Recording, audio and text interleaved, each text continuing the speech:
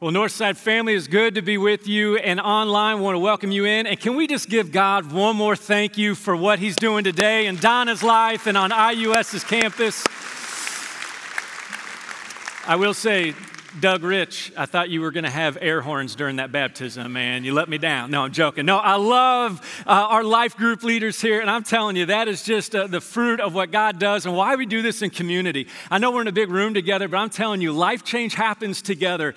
And like they said in the baptism, Donna's life change happened over a period of time of having people walk with us through situations and over years together. And this is what it means to be the church together, that we come together, that we allow God to do a good and holy work in us because we need each other. And I'm really excited about where the Lord is leading us. Over my study break, had a time just to kind of rest with my family a little bit, but then had a lot of time to pray with our leaders and to begin to sense where the Spirit is calling us into the new year. And I can't wait to experience all that God has for us through the end of the year. And one of the things I want to invite you guys to have in your mind is this. On August 22nd, we're going to begin our all-church study called Blueprints for a Rebuilding Year. And this is a year of rebuilding, that we're rebuilding. Things are changing. Things are becoming new schedules, new careers, new opportunities. And we're going to look at the book of Nehemiah about how God used a man, but not just a man. He used the entire Israelite community to rebuild the walls in Jerusalem. See, this is the beauty that God has. He has an opportunity and a calling for every single one of us in this place to do God's work, to step in to his calling. Now, here's the thing, just a quick spoiler on Nehemiah. The reason why we're going to review it and walk through it and allow God to shape our life is this. They rebuilt the entire walls in Jerusalem. Unbelievable. Ragtag group did incredible things. That's what it looks like to be the church. But then here's what happened at the end of Nehemiah. They rebuilt physically, but here's the problem. They didn't rebuild spiritually. And when Nehemiah came back years later, what he found was this. People were in disarray. And the most important thing you and I can do with the rest of 2021 is this, to rebuild our lives spiritually in this season. To allow God in to every area of our life, to say, God, I want to be a part of your kingdom. God, I want to step into what you're doing. One of the things that's going to come up too during that series is September 10th and 11th. Fellas, we didn't know if we could get this done, but God's opened a door. And on September 10th and 11th is our men's challenge weekend. And 4 people going to be there. It's going to be, it's a life-changing opportunity for us fellas to get together. And God always works in that. Sometimes we get away in nature, man. There's going to be incredible times. It's going to be at Country Lake this year, just closer. It's 20 minutes and away. It's just going to be Friday night, all day Saturday, and we'll finish Saturday night. But I want to invite you men to be there. Wives, I want to invite you to go ahead and write it into your husband's calendar right now, and whether he wants or not. But this is a life transformation time that we get away and we say, God, we want you to do a good work in us. And leading up to that, that's why we're doing this series today called It's Complicated. Because relationships in our life right now is complicated. And so if life is complicated for you, I just want to kind of give you a little bit of peace to understand every single one of us are facing complicated situations. It may be in your family. It may be in your marriage. It may be in your work. Talk to a couple of friends. There's a national kind of phrase going on right now in the work industry right now. It's called the Great Resignation. And what's happening is this. 40% now is the national average in all work environments of staff turnover. It's 40%. I had a guy come up to me last service. He said, actually, in my food industry where I work, our national average is 47% of job turnover right now. And he said, life is changing fast. He said, people are ending our jobs. New things are happening. And what we find is there's a lot of things going on to make our lives complicated right now. There's a lot of things changing right now in our world. And not only are things changing in our world complicated, we're complicated ourselves, aren't we? Man, let's just be honest. You may not say it out loud. We got issues, don't we? Right, every single one of us. We got issues. And what we want to do today and over the next couple of weeks is we want to talk about those issues. We want to talk about the issues in our lives. We want to talk about the issues in our relationships. Today, we're going to talk about the issue of conflict in our relationships. Some of you just broke out in a cold sweat. Hang on with us, all right? But what today we're going to talk about is we're going to talk about conflict. Next week, we're going to talk about how communication is complicated. Then we're going to talk about control. And then finally, we're going to talk about commitment. And what we're going to find is this. God has something to speak into the complications of our life. Not that it makes our life easy, but what happens is God begins to simplify so we can begin to grow into the people that God's called us to be. That's why today we're going to be talking about conflict. And here's why we need to talk about conflict. Because we need to realize how we're handling conflict in our life, because conflict follows us wherever we go. Every single one of us, we deal with conflict. The only thing is this, if I can be honest, I don't always know how to deal with conflict. Matter of fact, this is how my preferred deal is this. I see conflict, I run from conflict. Right? There it is. I'm out of here, right? You ever had maybe conflict with somebody and you're driving and they come around a turn and you come around a turn, you see, you make eye contact, you're like, act like you didn't see them, right? And you just kind of avoid conflict. Now, here's the deal. Some of you, we avoid conflict. We don't want to deal with it. We don't want to get into it. Some of us, though, you go, oh, no. I don't avoid it. I attack it. I eat conflict for breakfast, right? You're like, and we're going to pray for you, right?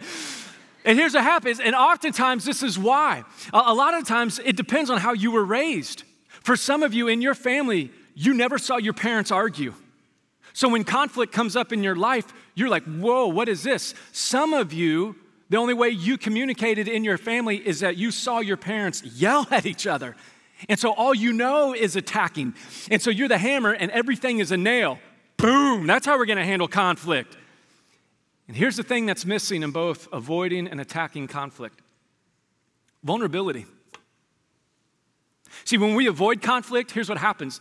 Nothing begins to change in our life.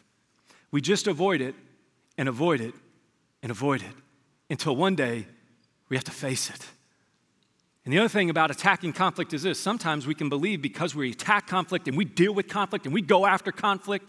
The only thing is this. When you miss vulnerability, here's the thing that you miss: the chance that you and I could actually be wrong. And so since we're attacking conflict, we're actually missing our errors. We're missing where we're sinful. Now, here's the deal about conflict. This is what I want us just to do today. Whether you avoid it, whether you attack it, wherever you're at, this is what I just want us to begin to start a little bit today is this. Can we just acknowledge the fact that conflict is in our lives today? Let's just be open and honest today. Even if you're online, man, let's be honest with ourselves. Let's be honest between God. Let's just acknowledge the conflict that we carry in our life today. It may be with somebody, maybe with yourself, maybe with the work and conditions, something going on in the world. But you and I carry conflict into this world. And here's what you need to know about that. According to Scripture, this is what we find about conflict. You and I were never made for it. Did you know that? When God created the world, He didn't create it with conflict in the beginning. This is why you and I are not very good at conflict. You weren't made for it. I wasn't made for it. This is why we want to avoid it, or what we do is we attack it because we're afraid of what that means. And as a matter of fact, you see this in the life of Adam and Eve. At the very beginning, God creates peace. It's called the shalom of God, the peace of God. There's no sin. And then when sin enters the world, conflict enters the world. This is why even if you're not a Christian here today, or you look all across the world, you know what the entire world wants? Even if they're not a follower or believer of God, you know what they say? We want world what? Peace. Because what they know is this: I'm not made for this conflict. My soul can't handle this. I don't know how to process this. I don't know what to do with this. And that's right. That's a repercussion of sin. This is why as soon as sin entered the world, Adam and Eve, you know what the first thing they did? They avoided God. They ran away from God. God shows up and says, "Where are you?" And you know what Adam said? He said, well, we were afraid because basically we did what was wrong, so we ran away from you, God. And then he says this.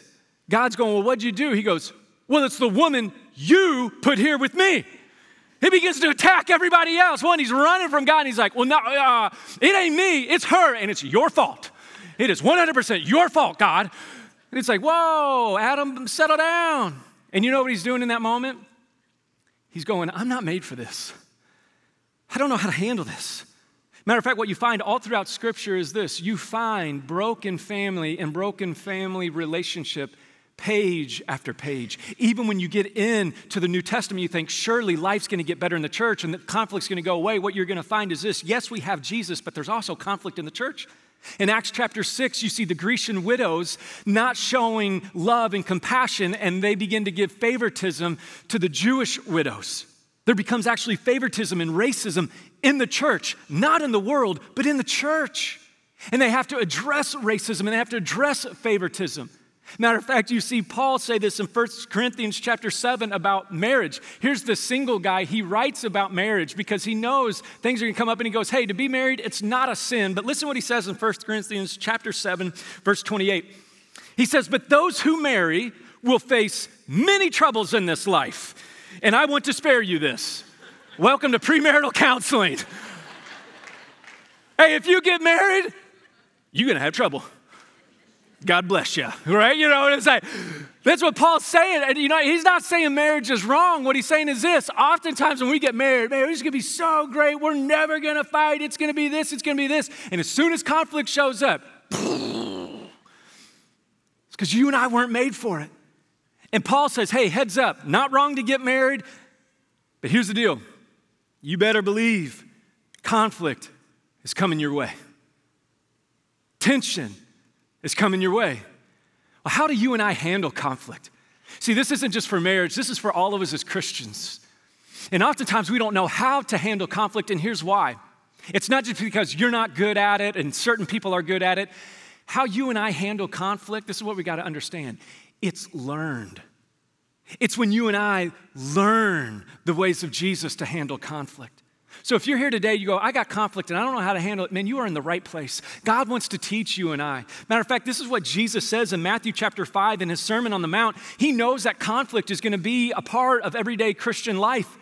We don't need to avoid it. We don't need to attack it. We need to acknowledge it and allow God to do a new work in our broken places, in the complicated places of our life. In his most famous sermon, the Sermon on the Mount, Matthew chapter 5, Jesus begins to say this. He says, therefore, if you are offering your gift at the altar and there remember that your brother has something against you, that your brother's got something against you, that there's a conflict in your life. What he's saying, they would go to synagogue and they would bring offerings for their sin to take away their sins, much like we come here, except we don't need to bring any animals. Jesus has taken away his sin on the cross. But when we come to church here, Jesus says, if you come to church and you remember that your brother has something against you, he says, leave your gift there in the front of the altar and first go and be reconciled to your brother. Then come and offer your gift. Jesus, sometimes this is what happens. He's going, don't be mistaken, guys. You can go to synagogue, or for today, we can go to church, but he's going, you know what's just as important as going to church? Reconciling with your brother. Reconciling with those that you have conflict. Reconciling the broken and complicated areas of your life. And you know what he says? He goes, you go first. You know what Jesus was calling his followers in and calling you and I to do today? If we're going to learn the ways of conflict, if we're going to allow Jesus to deal with this is what he's saying. He's calling you and I to face our fear of conflict. We've acknowledged that every single person in this room, we have conflict. And what Jesus is saying is this: by my power, I want you to face your fear of conflict. Our fear is this: if we face it, what if we go and we try to reconcile with somebody and they don't want it? Or what if we try to go and talk about something that's going on in our life and they blow up even more at us? And so what happens is we begin to have these scenarios in our minds, and so you know what we do? We run away from them. One of the traps that will happen in our life, it's a great temptation for all of us to do, is this. Someone that you have a conflict with, here's what can happen. It's good to have mentors in our life. It's good to have seasoned Christians in our life that we can bring our problems to, but we got to be careful. Here's a trap that we'll fall into. We'll begin to talk about someone, but we'll never talk to someone. And in this passage, Jesus is saying, if you really want to deal with the conflict, if something comes up on your mind, he's going, we need to go first to them. Oftentimes, this is what we'll believe. We're like, well, I'll forgive somebody who's done me wrong once they come and apologize. I will gladly forgive them. Jesus didn't say that in this passage, did he? What he said, you first go and reconcile. Romans chapter 12, verse 18 says it this way: if it is possible, as far as it depends on you, live at peace with everybody. Live at peace with everybody. Begin to say, God, okay, if it depends on me, I'm afraid of this. I don't know how this is going to work out, but I'm going to go and reconcile with people. This is why, because what Jesus knows is this. He goes, I want you to go reconcile, and then I want you to come back to the worship service. Because this is what he's saying. Our worship of God is impacted by our conflict with people. You ever had a conflict so much that it's weighed you down, you just go, I can't go out to dinner tonight. May the conflicts overwhelmed your soul and your mind. And what can happen is this: when we allow these things to be unaddressed and we don't acknowledge them and we don't deal with them, it begins to overwhelm our heart. It begins to overwhelm our mind. And Jesus is saying reconciling with your brother is just as important as going to church. So from now on, if any of you get up to go to the restroom, we just know you're going to reconcile with somebody. So give them a high five when they leave. That's right, you go reconcile. That's right, good, make that phone call, all right? That's what we'll assume on that.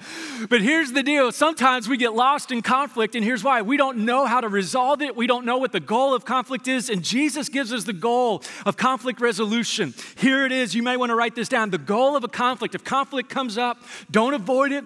Don't attack it. But allow God to reconcile it. This is what he says. He says, first go and be reconciled to your brother. That word reconcile means this: to renew the relationship with somebody. Conflict resolution is a great thing. But you know what conflict resolution is? It's when you and I have conflict and we come to an agreement on a set of ideas. You know what's better than conflict resolution, though? Conflict reconciliation. Because conflict reconciliation isn't just about ideas. Conflict reconciliation is about the relationship. Could it be that the problem in our world today, and even in the church today and with ourselves, is this: is that we are so focused on a reason that we've lost the relationship? See, this is why we feel like the divide in the world is just growing more and more apart. Yes, let's think wise about issues. Let's think wise about conflict. But here's the deal. Let us not lose the relationship. Let us not lose the relationship. Some of you are going, Nate, I know what you're saying. That sounds great, but you don't understand how much I'm not compatible with the person I have a conflict with. Can we just understand this? None of us are compatible with anybody. You know why? Because none of us are exactly like anybody else. Just quick question: if you're married, are you like your spouse? Some of you are like, that's right. But what do we say? Opposites what? Opposites attract. You go, and that's not a bad thing. But what happens is this: opposites attract, and what you don't say is this. You don't go, I'm just looking for somebody identical like me. What you're saying is, I want to love somebody, and what you're saying is this: even through the differences, even through the conflicts, I'm willing to love them and not lose the relationship. See, that's what makes marriage great, or that's what makes friendship great, or that's what makes being a church member great, is that we look at one another and we go, hey, we might have different personalities. We might have different ways of doing things, but here's the thing. We are not going to lose the relationship with one another. We're not going to lose it. And this is what gets us through the conflict when you and I don't know how to deal with it. I love what Rick Warren says about this. His phrase is this. He says, resolve to not dissolve the relationship. May resolve to not dissolve the relationship. Now, some of you are going, Nate, that will be an act of God. I know. What we need today in our relationships is an act of God. What we need in ourselves is an act of God. What we need in this world is an act of God. What I want to do with our remaining time is I just want to look at one family in the Bible. And it's the family in Genesis chapter 25 through 35 who dealt with unbelievable amount of conflict. I'll oftentimes have people come to me and go, Nate, our family's having problems. Can you direct me to a family in the Bible who really had their life together so we can model them? And I'll go, no, I can't. And they're like, well, what do you mean? I'm like, because there's not one.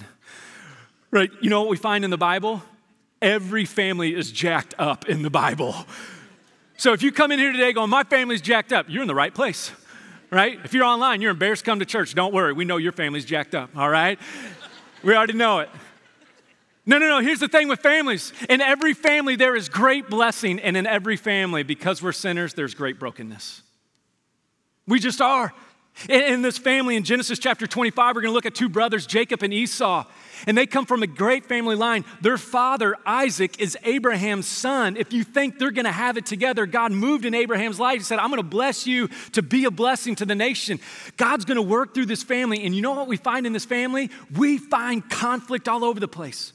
We find relational conflict, parental, emotional, personal, marital, in-law, spiritual conflict. There's conflict all over. Matter of fact, in Genesis chapter 25, this is what we find. We find that Isaac and Rebekah are trying to get pregnant, and they can't get pregnant. They're barren. Anybody have that conflict in your life? And you're trying to start a family and you can't. And then what we find as we read the passage is this: they go through barrenness and they go through that conflict only to get pregnant with twins. Now they have a brand new conflict. Right, we go from no kids to two. It's like, whoa, God, stop with the blessings. All right, we're like, that's a lot, all that. And here's what happens. They're going through this conflict, and this is what it says in verse 24. It says, when the time came for Rebekah to give birth, there were twin boys in her womb. And the first came out was red, and his whole body was like a hairy garment. So they named him Esau. Now, let me just tell you, you know what that word Esau means? It means hairball. I'm not kidding you. Look down in your Bible. That's what it means.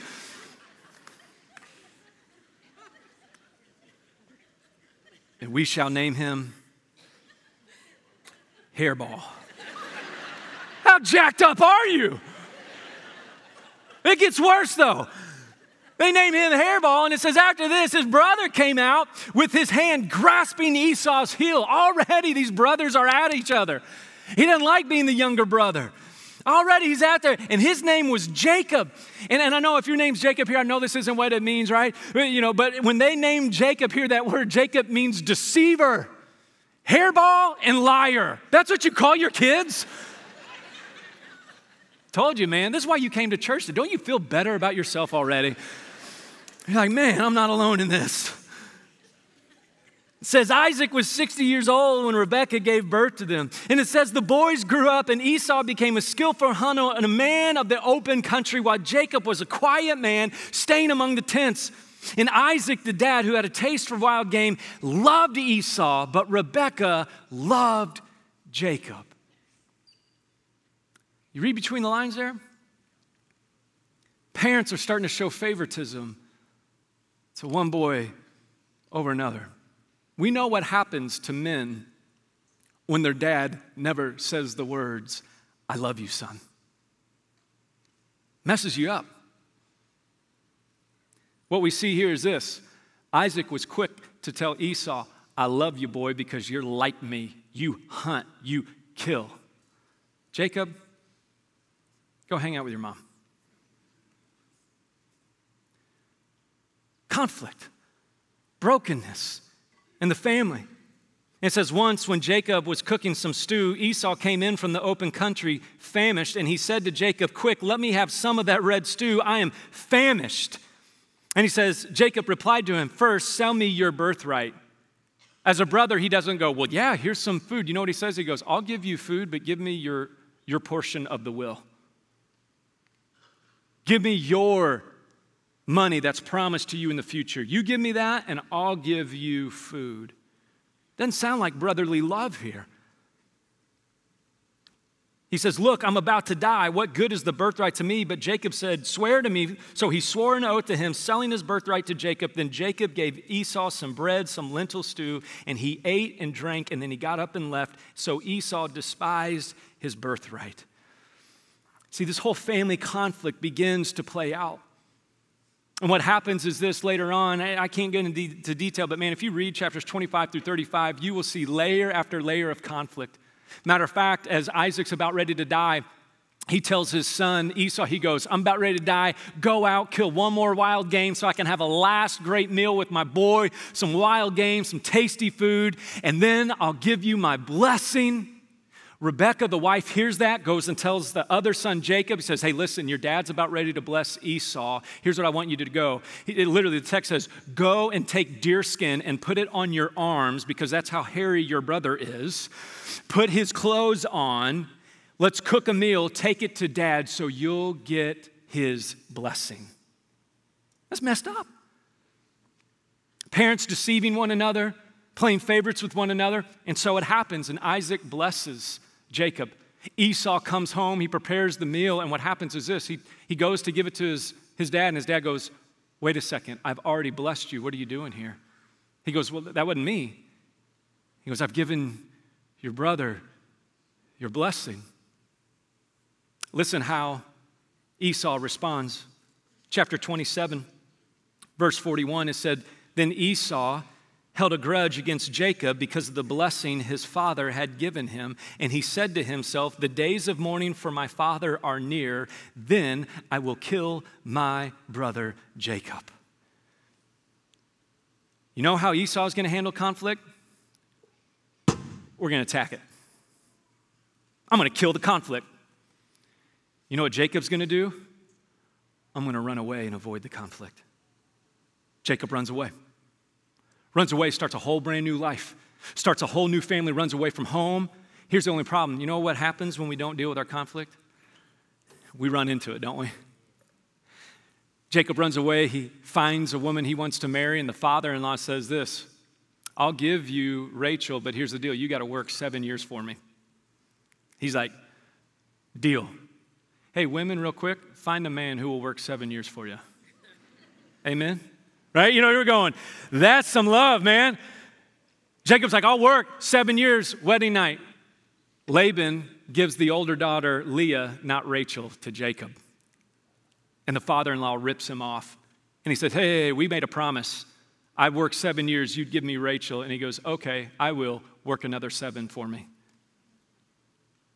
See, here's the thing in life. You and I, we're going to keep running into it. And we better know how to deal with conflict.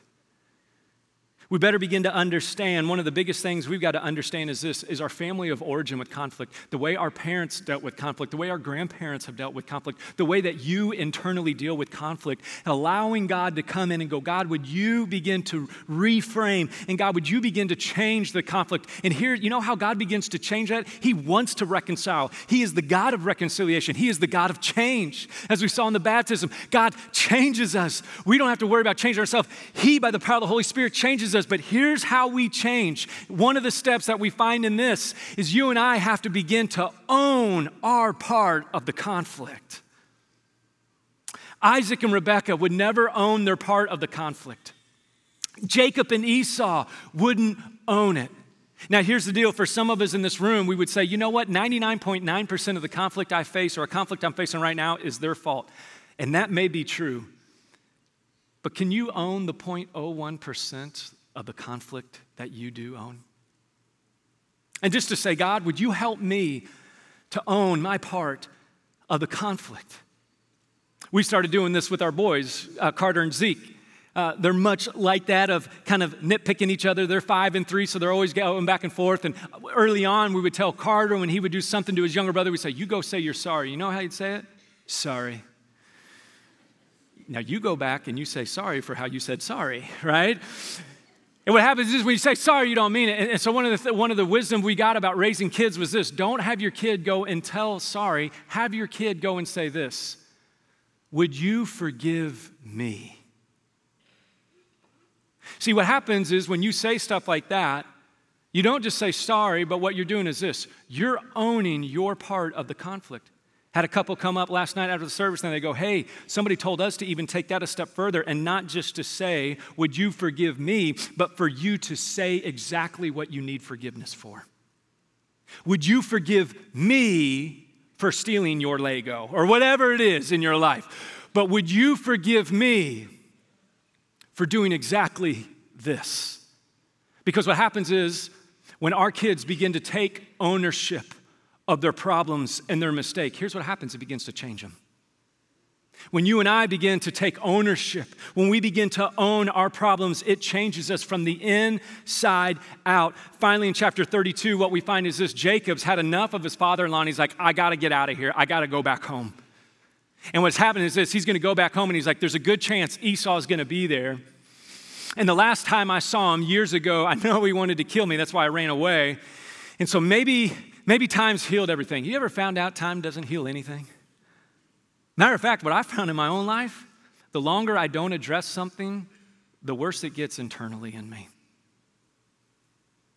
Chapter 32, in verse 3, Jacob starts making his way home.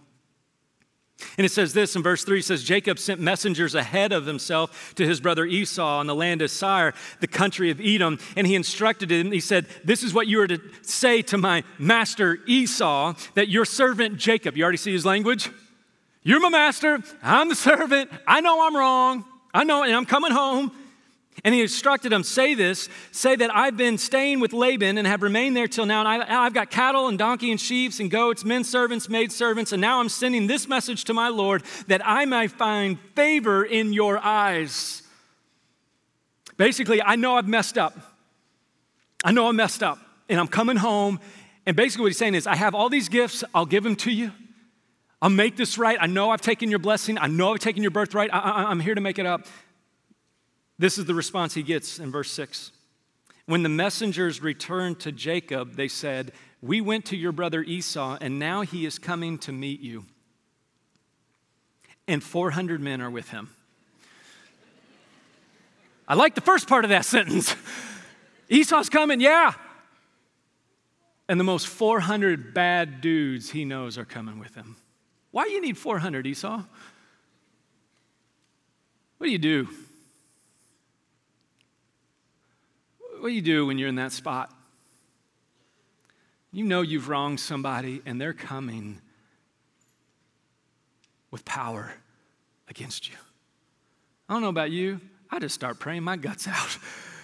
God, would you do something here? You know what? That's exactly what Jacob does. Verse 7, it says, in great fear and distress, Jacob divided up the people who were with him into two groups, the flocks and the herds, the camels as well. And he thought, if Esau comes and attacks one group, the other group will be able to run away. We'll be able to get away. And it says this in verse 9, then Jacob prayed, O God of my father Abraham, God of my father Isaac, O Lord, who said to me, go back to your country, to your relatives, and I will make you prosper. I am unworthy of all the kindness and faithfulness you have shown your servant. I had only my staff when I crossed this Jordan, but now I have become two groups. Save me, I pray, from the hand of my brother Esau, for I am afraid he will come and attack me, and also the mothers with their children. But you have said, I will surely make you prosper and make your descendants like the sand of the sea, which cannot be counted. What happens in this moment is Jacob begins to own his part of the conflict. But there's something deeper happening here. Before he's about ready to face his brother, before you and I face the conflict of our day, there's a deeper thing you and I need to face. And if you're taking notes, you want to write this down. That conflict is always spiritual. It's not just physical.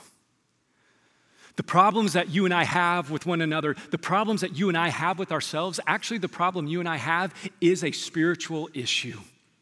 It's a spiritual issue that we need God to resolve, that we need God to reconcile in our lives. I love this prayer of Jacob, 3 phrases that he prays. If you're dealing with conflict right now, it could be a great phrase for you to pray. 3 things he prays here. One is he prays this, God, I am unworthy. That could be one of the greatest things that you and I pray right now today, and maybe this week, is God, I know the conflict, I know the damage that I've done in the lives of other people, and God, I am unworthy and I need your grace. Or it's just simply this, God, would you save me? I'm in a conflict right now I don't know how to get out of. Would you save me? Or God is calling you, maybe you've done nothing wrong, but you know you need to confront somebody on the wrong that they've done to you, and you are scared to death, and your prayer is this, God, I know I need to go reconcile. Jesus, I know you'll work through me, but can we just be honest? I'm afraid. I'm afraid. I don't want to go have this conversation. What's interesting, though, is before Jacob meets Esau, right before in chapter 32, what happens is this, he spends a whole night wrestling with God, and he doesn't even know he's wrestling with God. He begins to wrestle with God, and here's what's happening. This is why God is wrestling with him, is this. Jacob has wrestled his whole life with people. He's wrestled with his brother, and his brother being the favorite son of his father. He's wrestled with his father-in-law. He's wrestled with himself and the sin and the conflict that he's had in his life. He's wrestled with everybody, but what happens is this. When he begins to wrestle with God, God does something new in his life. Listen what God does in his life in verse 28. After they wrestled all night, Jacob says, I'm not going to let you go until you bless me. And he says this in verse 28, God says to Jacob, says, then the man, he didn't even know it was God he was wrestling with, he says, your name will no longer be Jacob, but Israel, because you have struggled with God and with men and have overcome. You know how you and I overcome the conflict that we face in our life? We don't just struggle with people, we wrestle through prayer with God. And here's what happens when we begin to get God involved in the conflicts that we have. He begins to change who we are. You know what was so powerful about that baptism today? You saw a woman who has been wrestling with God for years. And today what we celebrated was that a woman has allowed God to overcome every conflict and every sin in her life. Amen? This is what God does. See, we have a God of reconciliation. We have a God who's longing, no matter how long you've been carrying the conflict, you have a God who longs to redeem and reconcile all things. That's what Paul writes in Colossians, that in Christ, all things hold together. That in Christ, everything that is broken, the conflict that you and I carry, he is reconciling inside of us. And what Jacob needed to do that day was this: before he met Esau, he needed to go and wrestle with God. He needed to go and get God involved in the conflict. And what happened was this: his life began to change. And after that night in prayer, he gets his family together and he goes to meet his brother, going, all right, 400 dudes are coming. I'm probably going to go die, but you know what? Even if I die, me and God, we're good. I know who I am. He's changed my name. He's changed my life. I'm no longer a deceiver. I'm Israel. I'm God's son. I have the blessing of God. I can face whatever conflict now. And he goes and he meets Esau. And listen to what it says in chapter 33, verse 1. Jacob looked up and there was Esau coming with his 400 dudes. Oh, help me, Jesus. So he divided the children among Leah and Rachel and the two maidservants. And he put the maidservants and the children in the front, Leah and her children next, and then Rachel and Joseph in the rear. Man, you put the women and children out front, Jacob? Come on, dude. And he himself, though, went on ahead, and he bowed down on the ground 7 times as he approached his brother. Hey, Esau, I'm owning my part. I've wronged you. I'm here just to acknowledge I've wronged you. And probably when he bowed down, he was like, this is it. 400 dudes are probably going to throw a spear. It's going to be the end of my life. Verse 4, but Esau ran to meet Jacob and embraced him. And he threw his arms around his neck and he kissed him and they wept there. You ever had a situation where you visualize something happening only to have the exact opposite happen? See, that's the power of God in the midst of our conflict. It wasn't just that Jacob dealt and owned his conflict. Esau had also allowed God to deal with the conflict in his life and say, I know my brother stole my birthright. I know he stole my blessing, but God, you are my blessing, and God, you are enough. And because you're enough, I can face any conflict in my life. And Esau goes on to say this. They don't just weep together. It says, then Esau looked up and he saw the women and the children, and it said this, who are these with you? He asked, and Jacob answered, they are the children God has graciously given your servant. Your servant. God's graciously given them. I didn't deserve this. And guess what? I'm your servant. I know I've done you wrong. I'm here to serve you. You know why reconciliation is so important? Because reconciliation doesn't just change us. Reconciliation reshapes the next generation. It breaks the cycle of the family of origin, the unhealthy things that have been passed down to our family, the unhealthy patterns in our life. God begins to break open when we allow Jesus to reconcile us, when we allow Jesus to be our blessing. Oftentimes, you and I feel very alone in the midst of conflict, and the good news is this: we have an older brother like Esau who is walking towards us, except the good news is this: the older brother who's walking towards us isn't coming with 400 dudes to destroy us. The older brother who's walking towards us is Jesus Christ, and he's come to bring us home. He's come to bring us home in the midst of our brokenness. He's come to say, I know you've messed up. I know you've stolen. I know you've looked for other things to bless you. I know you've wronged people. I know you've come home with all sorts of conflict, but I'm telling you, I'm the God of reconciliation. I don't just do resolution, I do reconciliation. This is why 2 Corinthians chapter 5 is so important.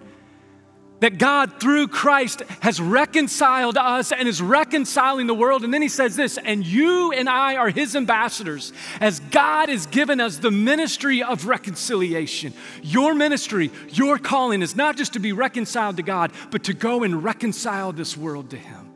You want to see your relationships flourish? Allow the God of reconciliation in to the conflict that you carry today. Man, I've been praying over this last break. God, would you do the supernatural over the next month here in your church? Father, for families that are estranged, for coworkers that are estranged, for spouses that are estranged, for moms and dads with their sons and daughters, God, would you begin to do a healing work? When it looks like there's nothing but a dead end ahead of us, God, by your grace, would you do a new work? And I'm telling you, you have a God of the impossible. You have a God who changes hearts. You have a God who changes us and gives us a new name. And here's what I want you to do. I want you just to tell him right now what your conflict is. Jacob knew what his conflict was, and he prayed about it. I don't know what your conflict is. I know what my conflict is. And there's these three phrases before I'm going to invite you just to pray to God to begin this conversation with him. And maybe in this moment, you've never talked to God about this conflict. It's always been up to you. And again, I just want to put these three phrases up before we take a moment to pray and ask God to do a reconciling work in us. It's simply this. Maybe your prayer today is, God, I'm just unworthy. You've never confessed that to God before. It's always been everybody else's fault, everybody else's problem. And today what you're going to say is, God, maybe I have something to do with this. And I'm unworthy and I need your grace. Maybe for some of you, you're in a place today where you're going, God, I don't see a way out and I need you to save me. God, I need you to save my marriage. I need you to save my relationship. God, I need you to save my college plans. I need you to save this work situation. God, I need you to save this. Or for some of you, God has been calling you to go and reconcile, to go first. And you're going, God, I know I'm supposed to do it, but let me just be honest, I'm afraid. You have the God of reconciliation on your side. Right now, I want to invite you just for a moment right now, just to close your eyes and talk to the God who's come to talk to you. Talk to the God who's come to meet you right where you are. Let's bow our heads and just tell him right now the conflict that we carry and what we need him to do in our lives. Let's talk to our Heavenly Father right now.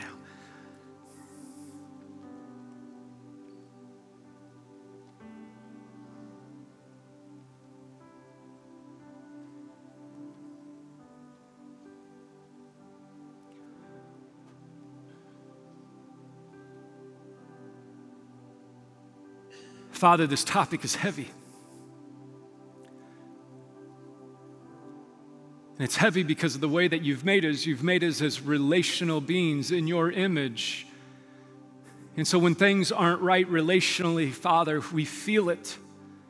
And God, oftentimes we hate it, but we don't know what to do with it.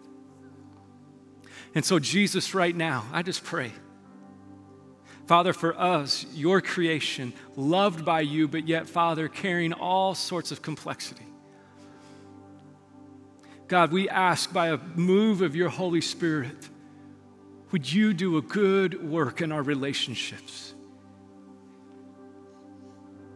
Father, we know sometimes things don't get resolved overnight.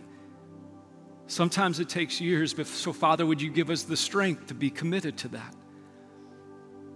Or Father, if there is a conversation we need to have, Lord, would you give us your power by the Holy Spirit so that relationships can be made right, so that, Father, we can be made right with you. But more than anything, Jesus, we thank you that no matter what conflict we face it with you. You are the God of all peace. You're the Prince of Peace. You're our Savior. And so today, Jesus, We trust you and your good work on the cross to hold us together in our relationships. So Lord, have your way in us, have your way in this world, have your way in our relationships for your glory today. And Jesus, we pray all of this in your powerful name. And all God's people said together, amen. May you walk in his power today, everybody. God bless you.